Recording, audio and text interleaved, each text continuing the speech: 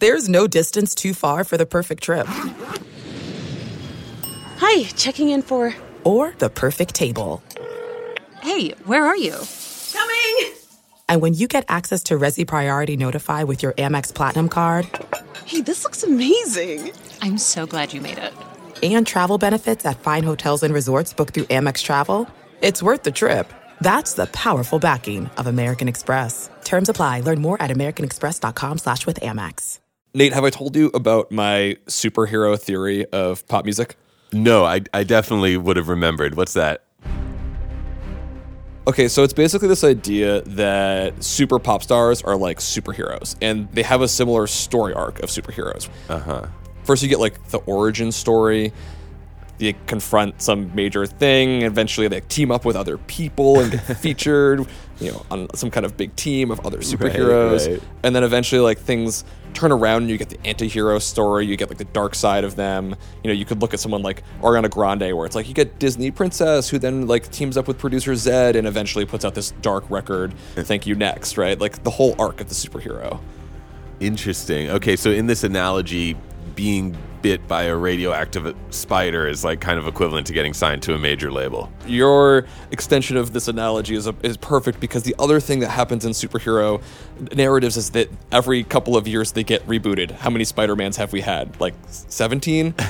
Okay, I'm with you. Superheroes have to have a narrative that sort of speaks to their time and their generation, and eventually they age out, and there's a new audience that needs a superhero that speaks to the issues of the moment.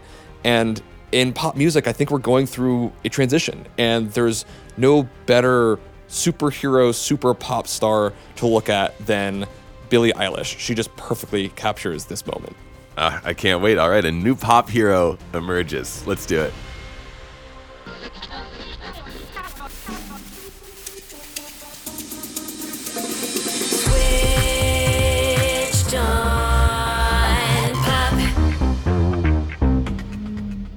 Welcome to Switched on Pop. I'm songwriter Charlie Harding. And I'm musicologist Nate Sloan. Okay, so Nate, I feel like there's a couple of things that we need to do here. This is sort of an atypical Switched on Pop piece. For an atypical artist, yeah, appropriate. Exactly. It's like, generally, we're going to just take like one song and break it down. Right. But Billie Eilish is kind of bigger than any one song. And so I think today what we need to do is figure out, who is she? Where did she come from? Why is she so essential to this cultural moment? And of course, we need to dig deep into her music. Word, right. I like it. The appetizer platter approach. I went around and asking a bunch of our friends if they had heard of Billie Eilish. Guess what the response was? I'm gonna guess a mix. I'm gonna say some were like, love her, some were like, never heard of her, some were like, kinda. What was it actually? I was with about 15 friends yesterday, and all of them said, who? Oh, okay. I stand corrected. Which says... maybe a generation gap happening here? Yeah. Yeah, this is a generational gap. And so what I want to do is, for those of us who might be in a generational gap, you are missing out on a total phenomenon. And so just very briefly, Billie Eilish, who is she? She is a 17-year-old homeschooled singer-songwriter. She's from Los Angeles. And after 3 years of putting out music, released an album. She makes all of her music with her brother, Phineas. They do it independently. They mostly record in their bedroom at home. Huh. She was discovered on SoundCloud. They released a song called Ocean Eyes. I've been watching you for some time. Can't stop staring at those ocean eyes. Burning cities and napalm skies. I think she was like 14 at the time. Oh, wow. That's Yeah. crazy. Okay. It was remixed a bunch of times. It went viral. Song placements on Netflix's show 13 Reasons Why. I just wanted you to think of that right now. Isn't it lovely? All alone, heart made of glass, my mind of stone. As I said, she's just released her first album, When We All Fall Asleep, Where Do We Go? It's the second biggest album drop of this year, and I think we can't move any further along without hearing Billie Eilish claiming her crown. Okay. Yeah, let's spin that. Visions I've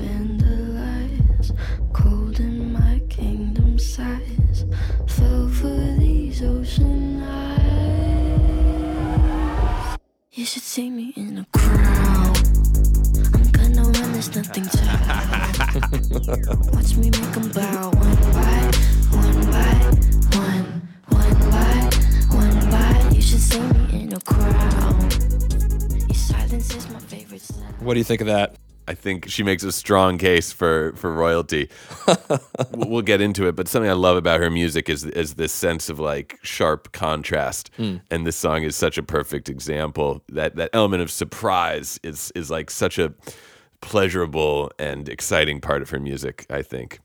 I think it's really stunning how she is really self-aware at a young age and recognizes that she is stepping into a spotlight that is enormous, and she's doing it with a sort of an awesome power grab. And I mean this in the best way, where she's like, oh, you think I'm pretty? You think I'm yours? You should see me in a crown. I'm going to make people bow. It's a potent lyric. No doubt. To me, this track and so much of her music is all about dynamics. Yeah. Dynamics being maybe a fancy term for saying soft and loud, right. Fortissimo, pianissimo.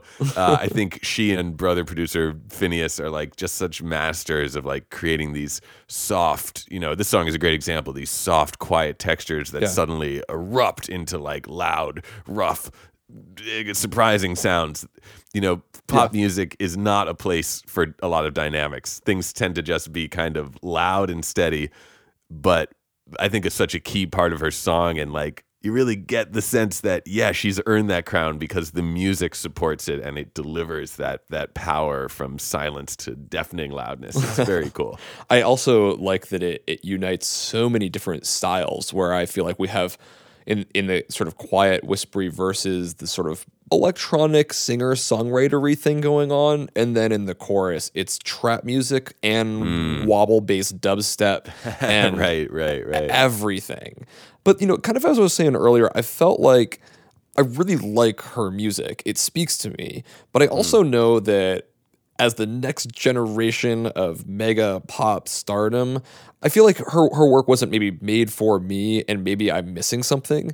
Billie Eilish is an icon. She's essential. You can't go anywhere without bumping into her. And yet, we're a bit older, and it seems like some of our friends weren't really in on the message. And I thought to really get a sense of what is Billie's music about? Why does she feel so culturally important to this new generation?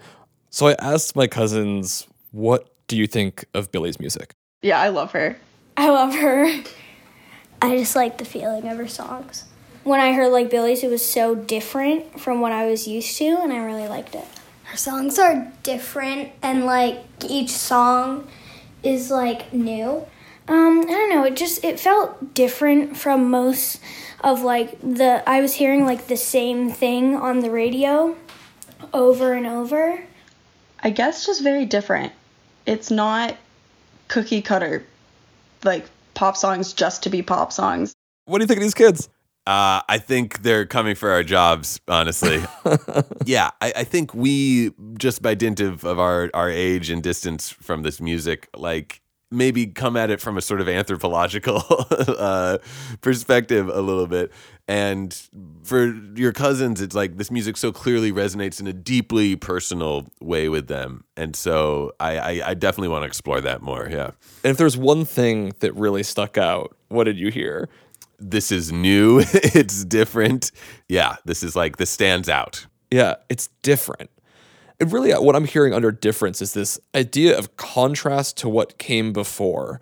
When we use our superhero narrative, we've kind of had like a couple of generations of different heroes in pop music. If we just sort of went very big picture, in like the 2010s, there was this like bubblegum pop thing that was happening, right?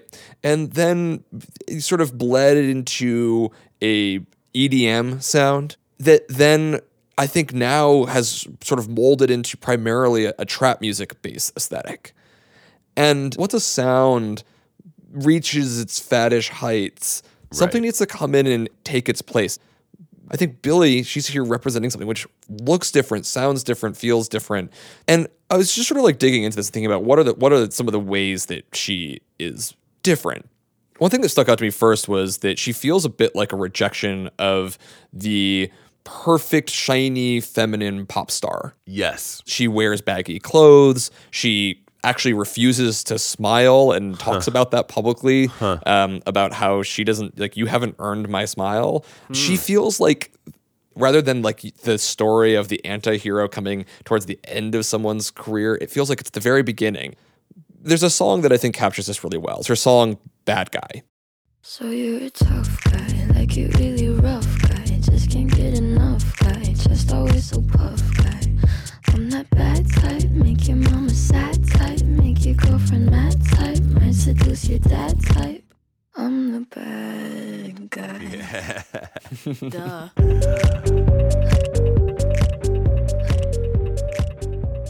Well, this is fun. She is taking on the character of the bad guy.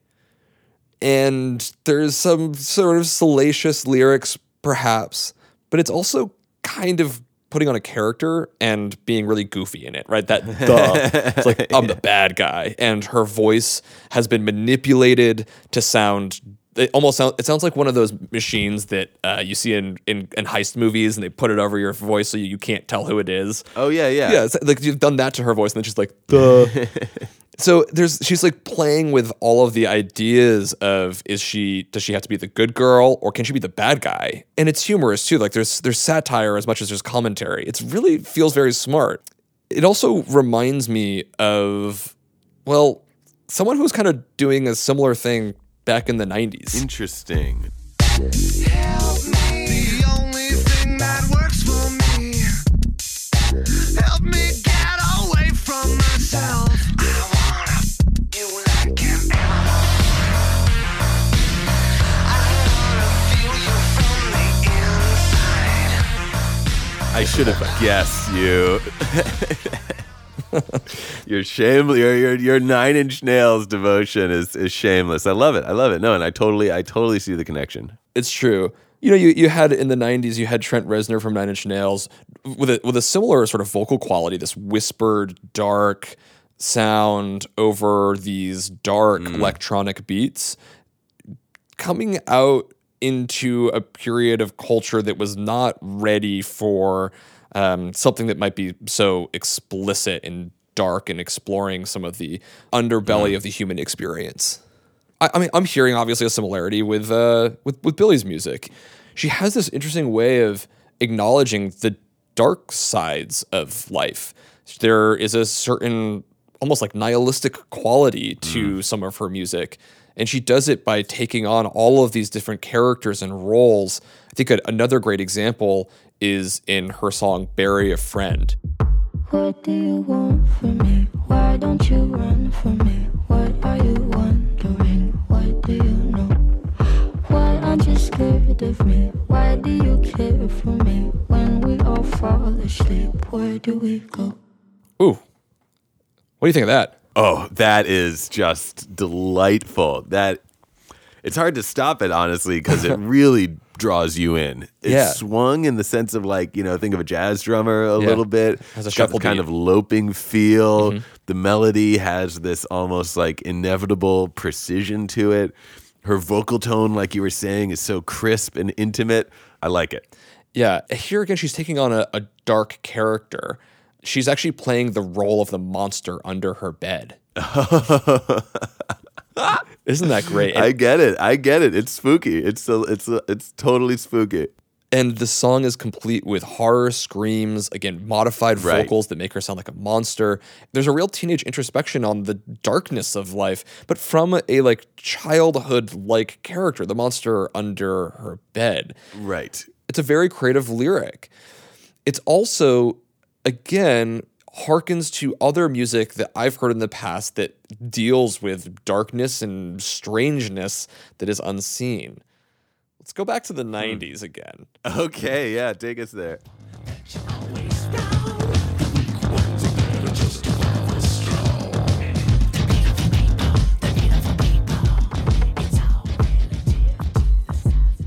What do you want from me? Why don't you run from me? What are you wondering?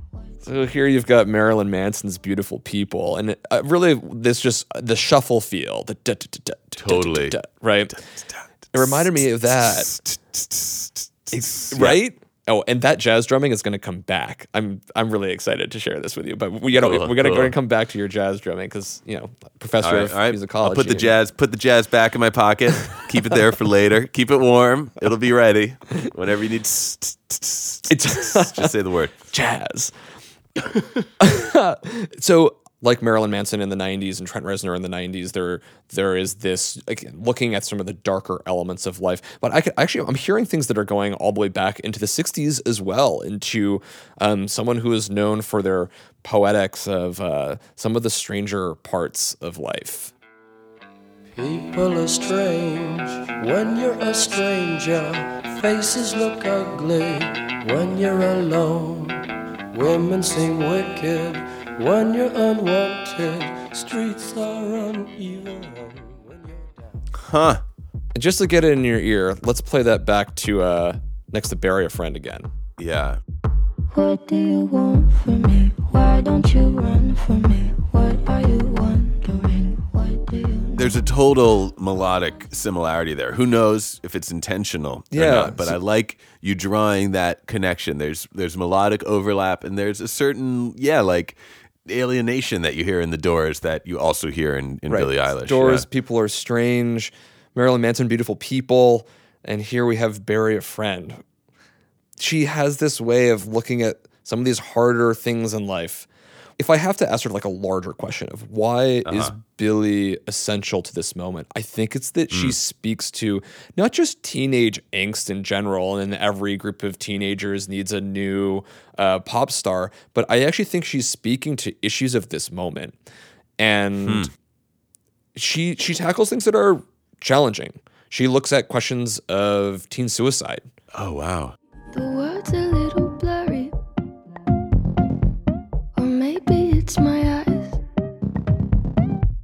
The friends I've had to bury, they keep me up at night. The friends I've had to bury, they keep me up at night. It's very dark. And wow, yeah. This song reminded me actually of something that you told me about, something that a student said to you. Do you remember the story of when a student said, "Hey, you should listen to Gucci Gang"? Gucci gang, Gucci gang, Gucci gang, Gucci gang, Gucci gang, Gucci gang, Gucci gang. Spread their ass on the Yeah. I was teaching piano lessons to a college student, and we got into a discussion of what do people of his generation sort of respond to in the music of people like Lil Pump, Lil Xan, XXXTentacion, because I think for us it's like we were saying earlier, there's a certain distance we have where we're like, oh, this is interesting, but I don't know if I really understand it on a visceral level. And he was saying, a lot of the violence and the darkness in this music is actually sort of comforting for members of his generation who feel like they live in a very violent world, a very dangerous world, a world in which they can go to school and not know if they're going to make it home because there could be a shooting in which their suicide is rampant among not only the artists themselves that they listen to, but their peer group.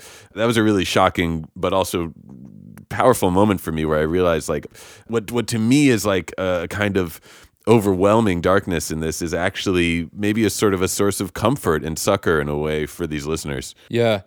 And particularly something that stuck out to me about that story was that when I heard Gucci Gang, I was like, this is a stupid song about conspicuous consumption, which isn't to say it's not, but it's got a very silly lyric. I didn't emotionally connect to it. And yet the production, especially the predominance of trap music currently, it often feels like, even if the lyric is about conspicuous consumption, say, the sound of the music is almost like the monster running to catch up after you, right? You have these sub basses, the doo, and the hi-hats. It's almost like there's a horror movie monster chasing after you is the production, and the lyric tends towards minor keys for the most part. Yeah. And then the lyric is the distraction of all the things that we pay attention to keep ourselves alive and happy despite the monstrosity that's behind us. Right. Okay, I'm with you. Billie tackles, I think, one of the hardest realities of this that the next generation is constantly concerned about, which is climate. Huh. Hills burn in California. My turn to ignore ya. Don't say I didn't warn ya. the good girls go to hell. 'Cause even God herself has enemies. And once the water starts to rise and heaven's out of sight. Yeah. Oh my gosh. I mean, the hills are burning in California, and you and I both live in Los Angeles, and we watched basically the city on fire. There was smoke everywhere. You could see fire on the skyline. It was absolutely. Oh my God, ash in the air. It was really, Yeah. It was very upsetting. Yeah. Billie lives not far away and is experiencing the same thing as a young person. And she, in her song, All Good Girls Go to Hell, takes on a sort of biblical apocalyptic imagery in which she flips the script and basically says that, you know, when things go wrong, even God herself is going to need her friend Lucifer, to hang out with. But in using the imagery of the oceans rising, like in Noah's Ark, and the hills burning, like in Revelations, I think she's just talking about the legitimate fears of anyone who's paying attention and is a young person is concerned about what is this world going to be. Oh my God. Yeah, no, it's wild. I mean, it's so interesting because in some ways to confront something that already keeps me up at night in pop music, I'm like, oh, I don't want to listen to that.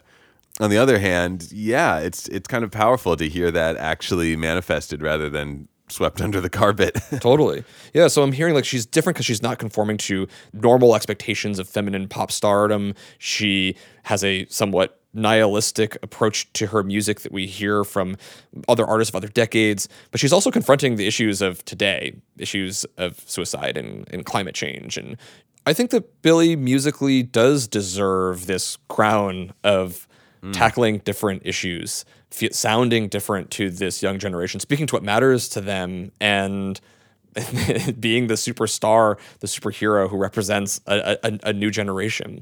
Right. So maybe on the superhero spectrum, more like Rogue from X-Men than Wonder Woman. Yeah, definitely. Actually, similar hairstyle to Rogue too. Now that I think of it. Yeah, multicolored. You know, I think we've focused a lot on the question of her message, her identity, the ways which sort of are maybe more obvious in ways that Billie stands out. But I want to go deeper into her musicality. Always.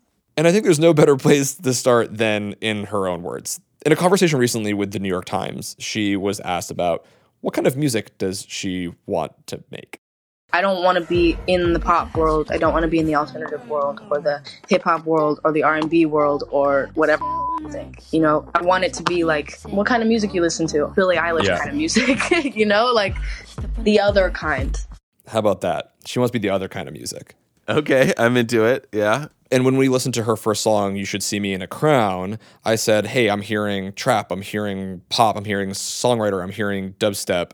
And I think this is what's interesting about her music is that she's not rejecting what's come before. She's just assimilating all of these different sounds. Sometimes you'll get a whole trap section, which is just a bridge.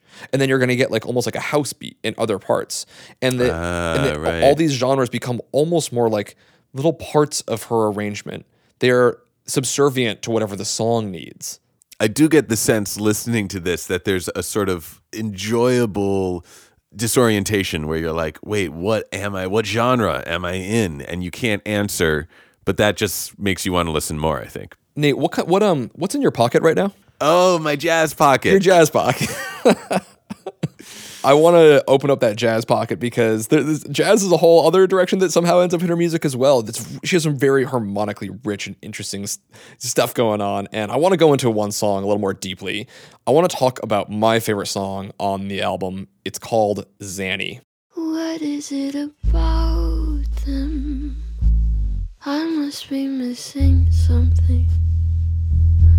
They just keep doing nothing. Too intoxicated to be scared. Better off without them. They're nothing but unstable. Bring ashtrays to the table. Maybe it's subtle right now, but we have an upright bass sound. We've got some cymbal work that sounds a little jazzy, and most of all, her voice. This is the thing that, like, when I heard this song, I was like, oh, you're just like, it's a crooner. right? Totally. Yeah. Right? It's not like she's just whispering and like being cool. It's actually she's in a whole style that has been around for many decades.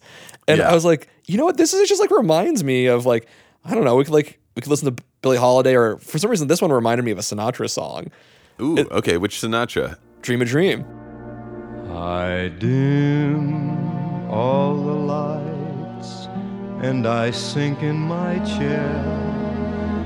The smoke from my cigarette climbs through the air. The walls of my room fade away in the blue, and I'm deep in a dream of you. We have cigarette smoke actually plays a central character in both songs. In one, they are the protagonist. In Sinatra and in Billie, they are the antagonists. And it's very imagistic. You feel like you're in Billie's song, you feel like you're in a diner with her friends. And in the Sinatra, you feel like you're lounging at home in the living room after a hard day's work, but you can picture it. And part of that, I think, is obviously the intimacy. They're singing at such a low volume using mic technique that actually really the crooners were known for sounding so different because they took advantage of microphone technology. They could sing quietly and yet still have an orchestra behind them, something that was never available before. And similarly with Billie, here the song starts, very quietly, but surprise, surprise, the dynamics are going to increase, and somehow you can have whispers and you can have 808 beats. Totally. It was really exciting to listen to this song because I was like, oh wow, this is out of another era. But then, of course, the section you didn't play, the chorus of this song is a total 180 from that sound as well. Let's go there. Still just drinking canned Coke. I don't need a Zenny to feel better. Jazz. On designated drives them. I'm the one who's not stunned. Don't give me a Zenny now or ever. Right, and then all of a sudden it becomes this kind of like loping rock song. It's really, they just go, she and Phineas just go in like any direction they please, and it always works because the conviction in her voice, I think, ties everything together. Absolutely, the voice does it, and as I was saying before, I feel like there's this genre bending that is always serving what the song needs. So here, if we think about what's Zanny about, well, it's kind of like an anti-drug PSA in a lot of ways. Yeah. In the verse, she's hanging out with a bunch of friends that are getting high, and they're bringing out their ashtrays and going to smoke their cigarettes. And then you're not really sure if she's going to join the crowd from peer pressure. Right. And then in the chorus, she's just in this, almost like the drugged out state of their friends is that heavy 808 bass, and her voice is distorting. It's a great example of text painting, right? When she says, I don't need a Zenny, which is, of course, Xanax, to feel better. She's fine drinking canned Coke. She doesn't need another kind. Yeah, canned, exactly. She is content to find her own happiness in her own ways. And I think the genre bending serves the larger text, the text painting within the song. You need that Zanny section to be dark and heavy and manipulated, and the other section feels introspective and personal in the verse, kind of like the Sinatra. Right, but it's also probably part of that sort of ironic tongue-in-cheek distance you were talking about earlier, where she's taking the conventions of jazz, a music associated with smoky nightclubs and drug abuse, and then kind of flipping that on its head. Yeah. Wait, can we talk about the drums in that verse too? Because that is such a classic sound of jazz, what's known as brushes on a snare drum. where you're literally not playing with drumsticks, but playing with these wire brushes, and you can create that distinctive sweeping sound over the snare. That is like such a characteristic sound. And like you say, something that's surprising to hear in a 2019 pop track. Right? But it's there for a good reason. It's there to create this ironic friction with the smoky sound of jazz and the anti-drug message of the song. Yep. Wow. Fun stuff, man. Billy coming correct. All throughout her music, I think you put it correctly. We are known on our show for sometimes maybe extending our analysis beyond the intention of the artist, which I think we both feel very comfortable in doing so because music is about the musical relationship of the listeners as much as it is about the intentions of the artist. That said, on this album, the intentionality of the sounds is remarkable. There's this line in another one of her songs where she says, "I'm up all night on another red eye." Up all night on another red eye. I wish we never learned to fly.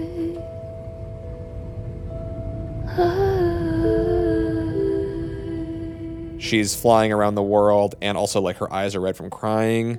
And underneath that, she has this safety demonstration, like from an actual flight, followed by the taking off of a plane. But the taking off of the plane is used to sound like a riser in an EDM track to move into the next section. And you're like, oh dang! All these found sounds that exist within her music. They have her braces coming out. There's an easy bake oven sound. There's all of these sounds that they put in there to evoke. Sometimes it's like horror-like sounds. Other times it's to just reinforce the emotional state. Everything feels sort of uniquely deliberate in the choices in the sound design. I see. So it's not a case of us over-interpreting. Like, these clues are sprinkled throughout the record for listeners to come find. There's only one way for us to know, which is to talk with the producer who put all of these sounds together. So when we come back, we're going to talk with Phineas O'Connell, the producer and co-writer of all of Billy's music, also her brother. There's no distance too far for the perfect trip. Hi, checking in for... Or the perfect table. Hey, where are you? Coming! And when you get access to Resi Priority Notify with your Amex Platinum card... Hey, this looks amazing. I'm so glad you made it. And travel benefits at fine hotels and resorts booked through Amex Travel, it's worth the trip. That's the powerful backing of American Express. Terms apply. Learn more at americanexpress.com/withAmex. I had the chance to sit down with Phineas during his rehearsals for Billy's world tour, and I wanted to specifically look at how he and Billy thought about crafting their sound and their characters in one particular song, Bad Guy. It seems to be a hodgepodge of genres. It doesn't really even have a chorus, and yet the song is an absolute smash. And I wanted to know how Phineas thinks about putting these sounds together to be so different and yet so catchy. Here's Phineas on what inspired Bad Guy. Calling yourself the bad guy, like, oh, you've made yourself the bad guy. That's like the phrase that comes to mind, which is like, you've done the thing that like is inexcusable somehow, or is sort of like trumps the other person in your nefariousness. You know, I am the bad guy. And I loved that it was sung by a 16-year-old girl. It was awesome. How did Bad Guy come about? Billy had made this sort of crazy distorted trap beat in her bedroom. That was actually, it ended up being the outro of the song, and had written that really cool verse. I like when you get mad. I guess I'm pretty glad that you're alone. You said she's scared of me? I mean, I don't see what she sees, but maybe it's 'cause I'm wearing your cologne. So when we were messing around with the sort of the beat and the bass idea of what became the beginning of the song Bad Guy, and we decided that it would probably be a song called Bad Guy, we were like, oh my God, that thing that we didn't really know what it was, that has to be like the outro of this song.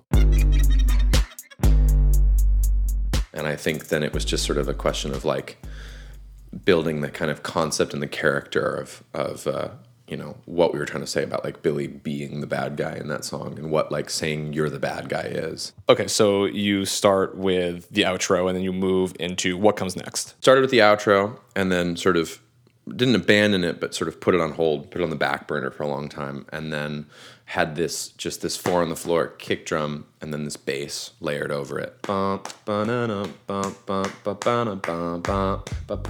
Which just already, I was like, I already want to like do something to this. And then the next component was like, in order to try to come up with like the rhythm and melody of the vocal, I was just playing the chords on the piano, which is like a 1, 3, 5, of like a G minor chord. And then instead of sort of like coming up with a different melody than that, I thought, oh, the melody, the sort of components of the melody is that it's all 3 of those pitches at once. It's this like cluster harmony and the rhythm's really staccato. And that those aren't really shifting, it's the chords underneath them that are shifting. I thought that would be really just fun to listen to. There's never a chord in that song. It's only bass and her vocal, which makes chords. It's all just sort of monophonic patterns, except for her voice, which is chordal. So there's this bad guy character, which is tending towards the minor, yet the song has a certain irreverence to it. Yeah. Well, the song, you know, the song's pretty tongue-in-cheek, and I think that nothing seems kind of more ridiculous than having no sense of humor about something. Like if you're just being serious and dramatic and humorless in your music, especially if you're trying to seem like evil in any sense, like it's just so like heavy-handed and pretentious that I think the only times we've ever gotten really serious in our music are like love songs or like songs about the loss of somebody. But yeah, and this song especially, we were like, it's way fun. I mean, every great villain in every movie is funny. Because otherwise they would be so uncharismatic. Like an uncharismatic villain is like sort of worthless in storytelling. You have to have a villain that has some level of charisma, which sometimes is even like a cool outfit. You know, villains always have the coolest lightsaber. But yeah, I think funny villains, that's my bread and butter. And that's also like, even if you go back to like kids movies, the villains are often like very funny. And so I think we wanted to have a villain that was like funnier than the protagonists. I think the most villainous thing that you do in the song is that you killed the chorus. I'm the bad guy. Duh. Yeah, and then the duh was like, you know, I think we were just like, well, duh. I think it took a couple takes to get a duh that we didn't think was contrived either. We were like, it's like there's things like a breath and like saying stuff like duh, like where you think it's going to be the easiest thing to do in the world, and then you do it and you're like, wait, I have to do that again, because you're like, you've never like heard yourself say it, and then like when you're sort of acting, you have to like circle back to like how it would sound if you were just like throwing it away. Which like if you said duh to something, like it would be a throwaway. You'd be like on your computer and someone would ask you a question, you'd be like duh. And so I think like when you like go to record it and the beat drops and you're just like duh, like it's this very like just sort of comical thing that Billy was like, that's lame. I want to like really just like make it sound like, you know, this kind of like shoulder shrug. The song to me is almost like the Joker. It's got a sense of humor in that way. Man, I mean, like the Joker's the best example of like a funny villain and like a weird charisma. I mean, like you care more about the Joker in The Dark Knight than you care about Batman. Like you're like, oh my God, this dude is like just so fun to watch. You know, even though he's like doing evil, unspeakable stuff in those movies. I think the song sort of borrows a lot of thematic elements from movies like that. You take on these great characters, and the thing that really astounds me about the song is the way in which you blend stylistic genres, moving between, I mean, you've got gospel sounds, Halloween, John Carpenter kick drum.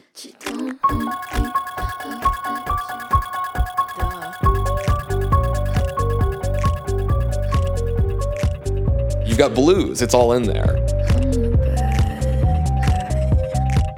And I think that taking on this character of the bad guy, it feels like, again, this is sort of my interpretation of it, but I love that you sort of get rid of a section that I expect to be there. And you also throw in a trap beat that I don't expect to be there. Like the bad guy is happening in the way the song is being written. That's cool, man. I'm so glad that is the interpretation that you're taking from this. And I wish I was clever enough to think that when we made it. I was just like, yeah, I guess it doesn't need a chorus. Okay. Yeah, I mean, I think the way that we deal with like cross genre is that in our time not writing and recording music, we're listening to everything. We're listening to all genres of music and new music and old music, and then it all just sort of gets synthesized and boiled down into this sort of broth that we, make. And I think very rarely are we like pulling up a song when we are making a song to reference it. We're almost always just like,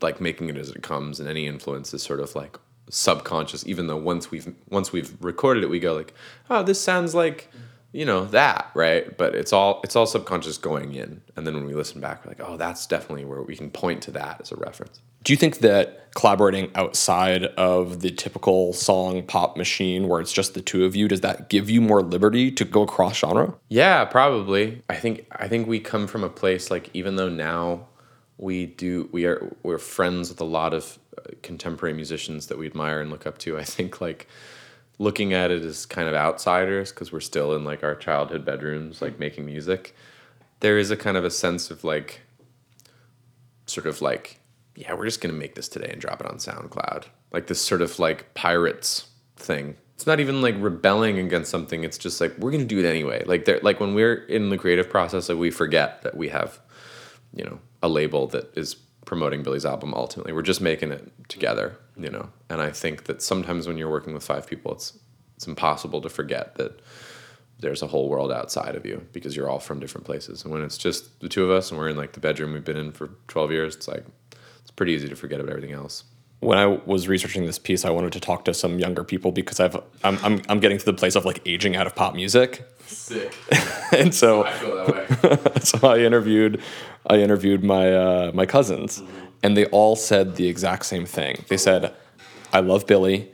She's so different, and her music is so different. That's awesome. Do you like being different? Yeah. Different's all you can be. I think like the first song we made that to me felt different was the third song we put out, which was the song Bellyache. Sitting all alone, mouth full of gum in the driveway. To me, Bellyache, although there are songs that it can be compared to, putting a reggaeton beat with an acoustic guitar and then a bass drop was just like, I hadn't heard that done before, production-wise.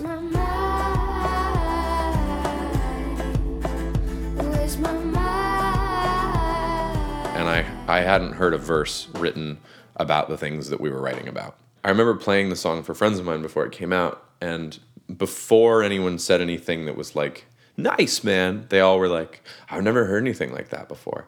And that was like, I'd never had anyone say that to me about something I'd made before, and I was like, I want that feeling forever. I only want to make stuff that people are like, I've never heard anything like that before. That was like the most exciting thing about that song to me. And so I've just been chasing that since then. How do you cultivate it? Trying to do something and then realizing that the thing that is on your way to trying to do that thing is more interesting, and then going that way. If I hear a sound in my head, oftentimes it's like, I love the way the drums sound on that New Light John Mayer song. And I'll be working on drums and they'll sound kind of halfway there. And I'll think like, these are pretty sick. And then I go that direction and I double down on that and I go further that way. And by the end of it, I don't think anyone would like be able to tell what any sort of like reference point is. And that's like true of like all my favorite songs. I think like if you are inspired by something and you try to do a little bit of it and it sounds kind of like a mistake, like if you double down on your mistake, do something different, like stuff's really exciting. Oh, thanks, man. Thanks for having me.